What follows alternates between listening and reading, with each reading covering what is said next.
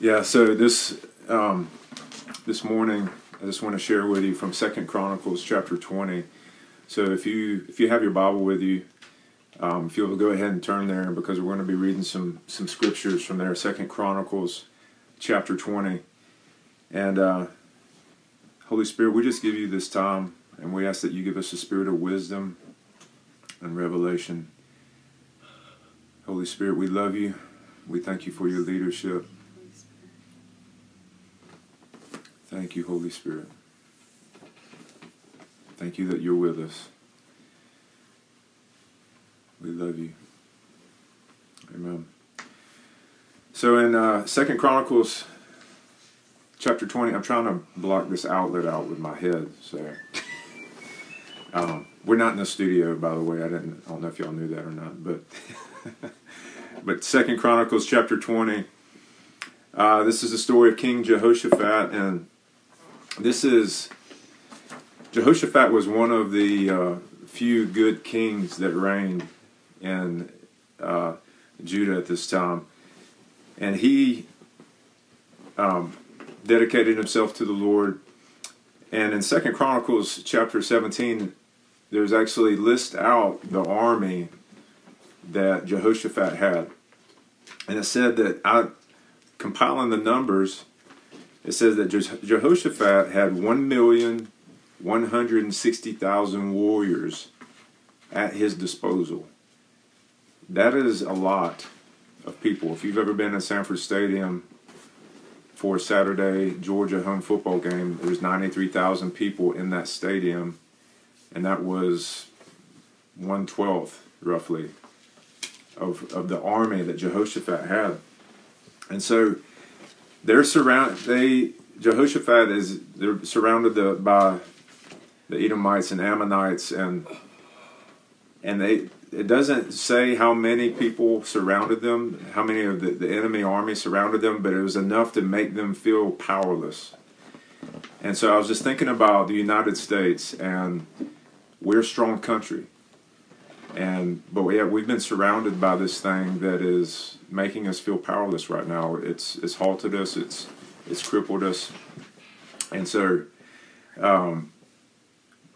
here's Jehoshaphat's army, 1,160,000 strong, but yet they feel powerless.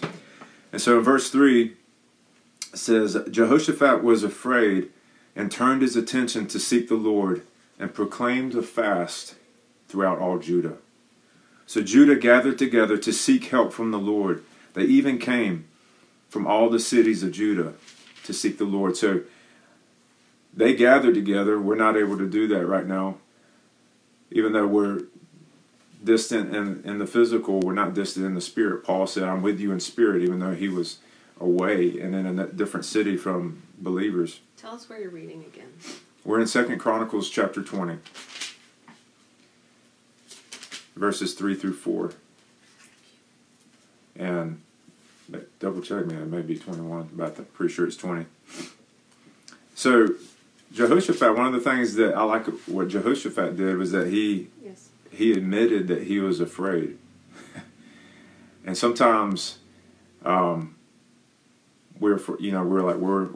supposed to have it all together. And so when this coronavirus thing broke out at the very beginning, like 3 or 4 weeks ago, and there was this threat of the quarantine, we didn't know what was going to happen. We didn't know if grocery stores were going to be shut down. We didn't know, I'm thinking, are we going to be able to get gas? Are we going to be able to get groceries? I started looking at my garden tools. I was like, do I have seeds and garden tools, and is the tractor got gas in it? Because are we going to have to start planting a garden? I mean, I just didn't know. Nobody has, in the U.S. history, my parents have said they've never experienced anything like this. Other than this, in 1917, when the Spanish flu hit, was there a quarantine. And so most people alive have never experienced anything like this. And I just told Jessica, I said, I don't know what to do. This is unprecedented, and not only am I trying to lead my family, but I'm trying to lead a church through this. And I admitted that to her, the fears, uncertainties that I had, but also admitted it to the Lord. And when you're honest with the Lord, He can come into that place. Honesty invites the Lord into that place that you need Him to come into. And so I was like, you know what, Lord, worst case scenario is that I die or one of my loved ones dies. But in the view of eternity, those things are very small. And so when you start living from an eternal perspective and you realize that death is a promotion, the fear of death that Hebrews talks about begins to go away. And it says that we're held in bondage we're slaves to a fear of death. But when you don't have that fear, you become free. And so ultimately, when you realize, like, my time on earth is short, but my time in eternity is forever. And I'm not living for this age, I'm living for the age to come. Then it puts it makes the fears, these temporal fears, subside, and realize that this is not forever. I have a different reality that is eternal. And so he was afraid, he admitted it, and then he turned his attention to the Lord. There's a lot of people right now who are looking for comfort, but they're looking for comfort even now in the wrong places, whether it's numbing themselves with binge watching or whatever. And we're watching movies, we're watching shows. We're not saying you not to do that, but this is the time to actually move forward in the Spirit. And it's time to be intentional with the Lord, to seek His face, to worship as a family. And Jehoshaphat, he declared a national day of prayer. And so Athens is having a pre-Passover day of prayer, like I said before, Tuesday, April 6th, starting at 6 p.m., ending Wednesday at 7 p.m. So 25 hours of worship and prayer and fasting. And when we come together and we humble ourselves, God promises that when we humble ourselves and we seek His face, He'll come and heal the land. And that's 2 Chronicles 7:14. And 2 Chronicles 13 says, if a pestilence comes to the land, if my people who are called by my name will humble themselves, seek my face, and pray, then I will come and heal the land. So this is the time to seize it, and this is the time to move forward. Then Jehoshaphat in verse 5, it says that then Jehoshaphat stood in the assembly of Judah in Jerusalem and in the house of the Lord before the new court. And he said, O Lord, the God of our fathers, are you not God in the heavens? And are you not ruler over the kingdoms of the nations? Power and might are in your hands so that no one can stand against you. So I love what Jehoshaphat did here. He declared God's majesty, he declared God's authority, and he declared God's power over the situation. And so what Jehoshaphat was doing was he was reminding himself of who God is and the powers of darkness. And he was not only reminding himself of who God was, he was reminding the powers of darkness in the heavenly places of who God is. And so the word of God does not return void. And so when the word of God goes out of your mouth, it accomplishes everything that it was sent to do. Faith comes by hearing, and hearing by the word of the Lord. And so one of the ways you combat fear is you speak the truth out, and you declare who God is, and you declare that He is the King of Kings, and He is the Lord of Lords. He is the Lord, and there is no other. He will not give His praise to any idols or His glory to another. He is the King, and He sits enthroned above the circle of the earth, and all the nations are in His inheritance. When you start reminding yourselves of who God is, I call those verses God flexing His muscles. Those are the verses about God's power, God's authority, God's might. And there is no other that He's going to give that to. And so Jehoshaphat did that. He reminded himself, and he also reminded the powers that be of darkness of who God is. Verse 7, he says, Did you not, O our God, drive out the inhabitants of this land before your people Israel and give it to the descendants of Abraham, your friend forever? So he remembered what God had done and the promises that God had made to His people. Now, God has never promised us that we would be without suffering. He actually says, if you follow me, you are going to suffer to some degree or the other. Some to the point of death, some not, and the list goes on. But what he did promise is that you can have peace, you can have joy and righteousness in the midst of it. The disciples, when the storm came on the boat, Jesus was asleep in the middle of a storm. They were afraid. They woke him up. Jesus said, "Peace, be still." And so there's those promises of being able to live from a different reality, not to be controlled by outside circumstances. Joy and happiness are an inside job. They're not based upon what's going on the outside. They're not based upon or controlled by circumstances. If that were the case, then you're a slave. You're a slave to your circumstances. You're a slave to those things that you can't control. And so happiness and peace and joy, it's an inside job. And Jesus demonstrated that in his life.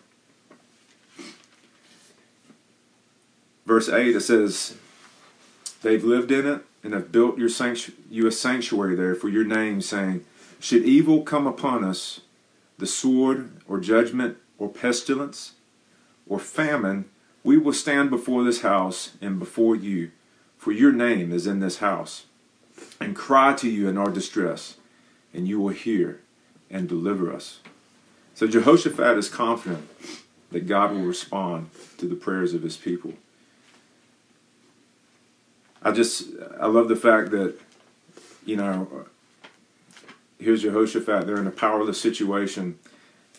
The New Testament promises us that nothing can separate us from the love of Christ. I remember Greg Goldcap, I think Greg was telling this story when he was in Turkey last summer, and they were having church with some Iranian believers who were refugees to Turkey, and one of the women had been in prison in Iran for her faith, for being a Christian. And she actually said that she missed her days in prison because of the nearness of God was so profound, that her intimacy with Jesus was so sweet that she missed her days in prison. And that's living from a different kingdom. That's living from the kingdom of God and not being controlled by outside circumstances. And so God promises that he'll never leave us. He'll never forsake us, that there's nothing that can separate us from the love of Christ. And so my prayer is that we draw near, that we seek the Lord like we never have before, and that there's grace to do that. In verse 10 it says, "Now behold, the sons of Ammon and Moab and Mount Seir, whom you did not let Israel invade when they came out of the land of Egypt, they turned aside from them and did not destroy them." So he's saying, hey, we showed these guys mercy. "See how they were rewarding us by coming to drive us out from your possession, which you have given us as an inheritance. O our God, will you not judge them? For we were powerless before this great multitude who are coming against us. Nor do we know what to do, but our eyes are on you." And so they're powerless before this great multitude. Jehoshaphat, he had the same question I did a few weeks ago, and many leaders are having now, including our government leaders, is we don't know what to do. But the key is our eyes are on who your eyes are on. And so what God says stands above every other word out there. No matter what the news says, no matter what even the CDC says, Lord, that if they say this could go another 9 months, if we come before the Lord and we say, God, stop this plague, it can come much, much sooner. So God gets the final word. And so this virus, so to speak, has surrounded us in the nations of the world. But it's also made us realize in a new way how much little control we have. Jessica spoke to this earlier. We really don't have very much control. If you've tried to raise your kids, you realize that. You can't make anybody do anything. You can only influence them. But we really don't have that much control. And so we look to the one who does. We look to the one who's sovereign. And we look to Jesus. And so in verse 13, I love this part. It says, "All Judah was standing before the Lord with their infants, their wives, and their children." And sometimes we try to put away the children when it comes during times like this. I'm encouraging you to take you and your families, you come together, you worship together, you invite your children to pray because their prayers are powerful and effective. And when a family worships together, that's what the devil fears most. The devil, he's not omnipotent. He's not omnipresent. So he's got to have a very good strategy. And he does have a good strategy. He tries to take out the fathers and the husbands. That will take out the family for the most part. You take out the family, you take out the church, you take out the church, you take out the nation. And so when families come together, right there at the foundation of nations are families. And when families come together and worship, then guess what happens to a nation? It says righteousness exalts a nation. So it brings healing when families worship together and marriages are healthy. And so what you're doing right now in the home, giving the things to God. I repented to Josiah yesterday for the way I interacted with him. I've got many stories like that. Y'all aren't unfamiliar with that. But I repented to Josiah, and I was in tears because I was doing something that in my heart I did not want to do. And so I'm repenting. And I'm wanting to become more like Jesus in my parenting. And I'm talking to Josiah and I'm saying, I'm learning too. I'm growing as a father. And you're my oldest son. And so guess what? I'm learning with you first. And I pray that you have grace for me in this. And so I want to encourage you families. Family seeking God, worshiping and praying is what's going to turn this thing around. What you're doing right now in your home is turning things around. When you lift up, when you seek the Lord and you worship Him. And He said, "Listen, all Judah and the inhabitants of Jerusalem." This is verse 13. And the inhabitants of Jerusalem and King Jehoshaphat. "Thus says the Lord." This is Jehaziel the Levite prophesying. He says, "Do not fear or be dismayed because of this great multitude, for the battle is not yours, but God's." Verse 21. When he had consulted with the people, he appointed those who sang to the Lord and those who praised Him in holy attire, as they went out before their army and said, "Give thanks to the Lord, for His loving kindness is everlasting." When they began singing and praising, the Lord set ambushes against the sons of Ammon, Moab, and Mount Seir, who had come out against Judah, so they were routed. Thanksgiving and praise, I'm telling you. Thanksgiving and praise ambushes or surprises the enemy. When the enemy brings troubles to you, he's not expecting you to worship God. He's expecting you to complain and grumble and curse God. That's his hope and that's his desire. But when things are taken from you and you decide to worship God anyways, it's just like sticking the sword right in the heart of the enemy. Psalm 37, 14 through 15 says, "The wicked have drawn the sword and bent their bow to cast down the afflicted and needy, to slay those who are upright in conduct. Their sword will enter their own heart, and their bows will be broken." So another way of saying this is, God works all things for the good. Genesis 49, Joseph in the dungeon ends up saving Israel because he gets to be at the right hand of Pharaoh through his trials and tribulations. And he said what was meant for evil, God uses for good.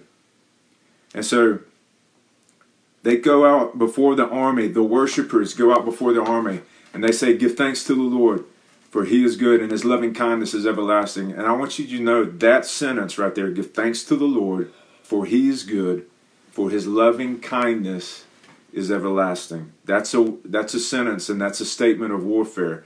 And you're not even looking at the enemy. You're looking at the Father, and you're giving thanks to Him, and you're declaring, "God, you're good, even right now. You are good. And your love endures forever. There's nothing that's going to separate me from your love." And when that does, that surprises, that ambushes the enemy. And what happened was, when they went out to worship, the enemy army that outnumbered 1,160,000 people, I'm guessing they had 3 times that much, I don't know.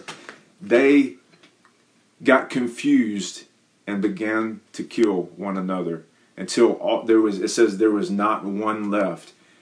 And Israel goes onto the battlefield without lifting a sword, and they collect spoil for 3 days. For 3 days. Jessica and I just cleaned out our little shed behind the house, And now we packed a lot of stuff in there, but it was 7 hours of work of cleaning that out. And they had 3 days of collecting stuff. It said they couldn't carry it all. That was how much spoil was left.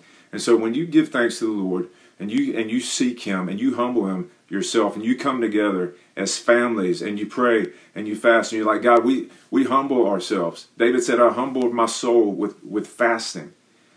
And so there's so many different ways of fasting, and so I encourage you to ask the Lord what that looks like for you. But when you choose to humble yourself and to seek the Lord, it's all about being intentional. God comes and works on our behalf. And He is faithful. And I'm telling you, this thing is not going to last forever. God's going to get the glory, because we read the end of the book. We've read where there's a great outpouring of the Holy Spirit that's going to be greater than Pentecost. There's going to be a third great awakening here in America. All the nations of the earth are going to see Jesus and His glory, and He will get His inheritance. Jesus didn't die for nothing. He didn't die for nothing. The Father promised Him the nations. And so we want to cooperate with what God's doing. And even this morning, I was like, God, pour out your Spirit greater than you did at Pentecost. Pour it out. It says in the Old Testament, one of the minor prophets, the prophet's name slipped on my mind, but it says the latter rain is going to be greater than the former rain. It's talking about the pouring out of the Holy Spirit. So that former rain is the Pentecost, and that latter rain is the outpouring of the Spirit that God's going to just pour out before Jesus comes back. And so there's even a greater outpouring of the Spirit that's coming. And so I give thanks to God for that. So we're going to pray now. Jessica's going to join us. So I just have a couple things before we pray. And Travis was talking about how joy and happiness are an inside job. I just wanted to talk about that for a minute. If it's an inside job, that means that I can't sit around waiting for my children to make me happy. Although that would be nice and I wouldn't have to do anything. Or Travis, we were on the marriage retreat. They said something about Joel and Stacy Goddard led that retreat. And just if you need someone to help you worship as a family, go to the YouTube Bethlehem Church. Go and subscribe to Bethlehem Church, and they do worship and prayer. You may have to search Bethlehem Church Wander to get the right one. And they do live worship Sunday and then Monday through Friday. But it's all recorded on YouTube, so you don't have to get on at a certain time. And our family has loved that time together. And if you have little kids, I would encourage you to just put it on and let it play. And while you play and while you eat and while you do things, it doesn't have to be an organized moment, but it is powerful. And so Joel and Stacy led our marriage retreat, and Joel said, how many of y'all feel like you're the only one who cleans up the kitchen? Or maybe he asked Stacy, are you the only one who feels like you clean up the kitchen? And she said, yes. And he said, well, so do I. And during this time, we can get like that, where we feel like we're the only ones who are doing something. Like, I'm the only one changing diapers, or I'm the only one teaching the potty training. I'm the only one playing basketball. Now, that's true. Travis is the only one playing basketball with the kids. But we feel like we're the only one doing things.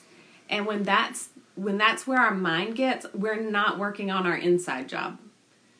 We're wanting somebody else to make us happy. And so just a couple of, I'm so happy seeing all these people watching from all over the place. Oh my goodness. I have my little, my microphone Tourette's happening right now. But I'm so glad that y'all are watching.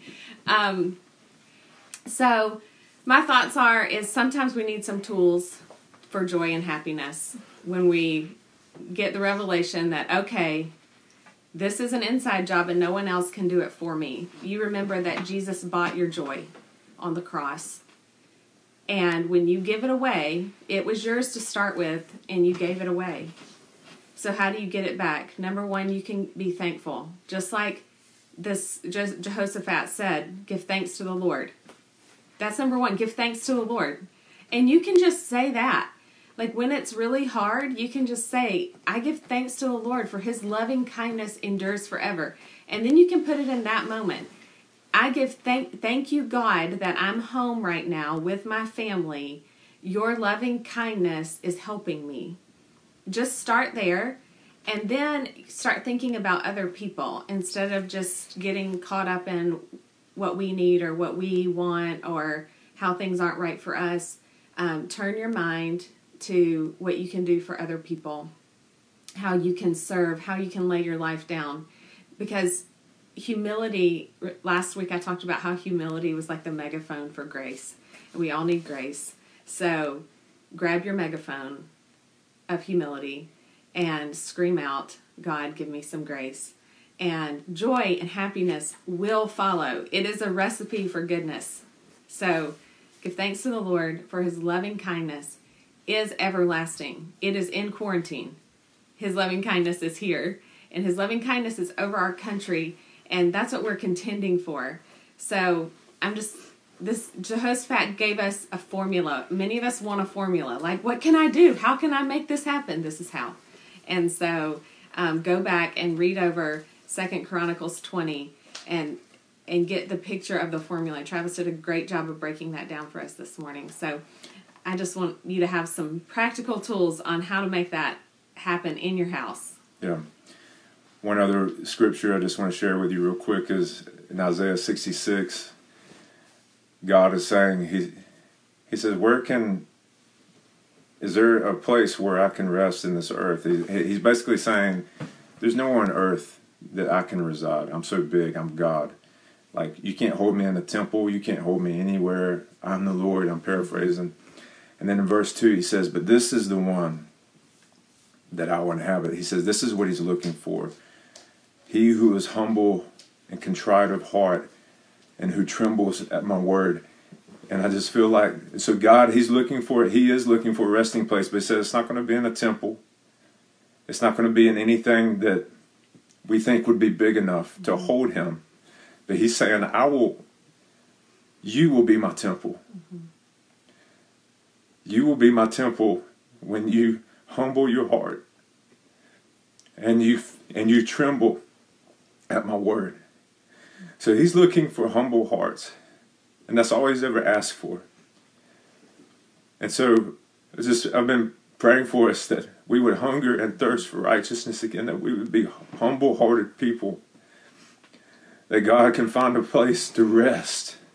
He doesn't want another visitation. He's looking for a place that he can inhabit and dwell on the earth. And he said that he will be our God and we will be his people. And so the greatest men who loved the Lord had humble hearts. They did not seek fame or fortune or anything like that. They just wanted to become like Jesus. And they had humble hearts. And so I just pray that we would ask the Lord for that, because even that is a gift from him. But you ask him to give you a humble, contrite heart and say, God, I want to be a resting place for your presence.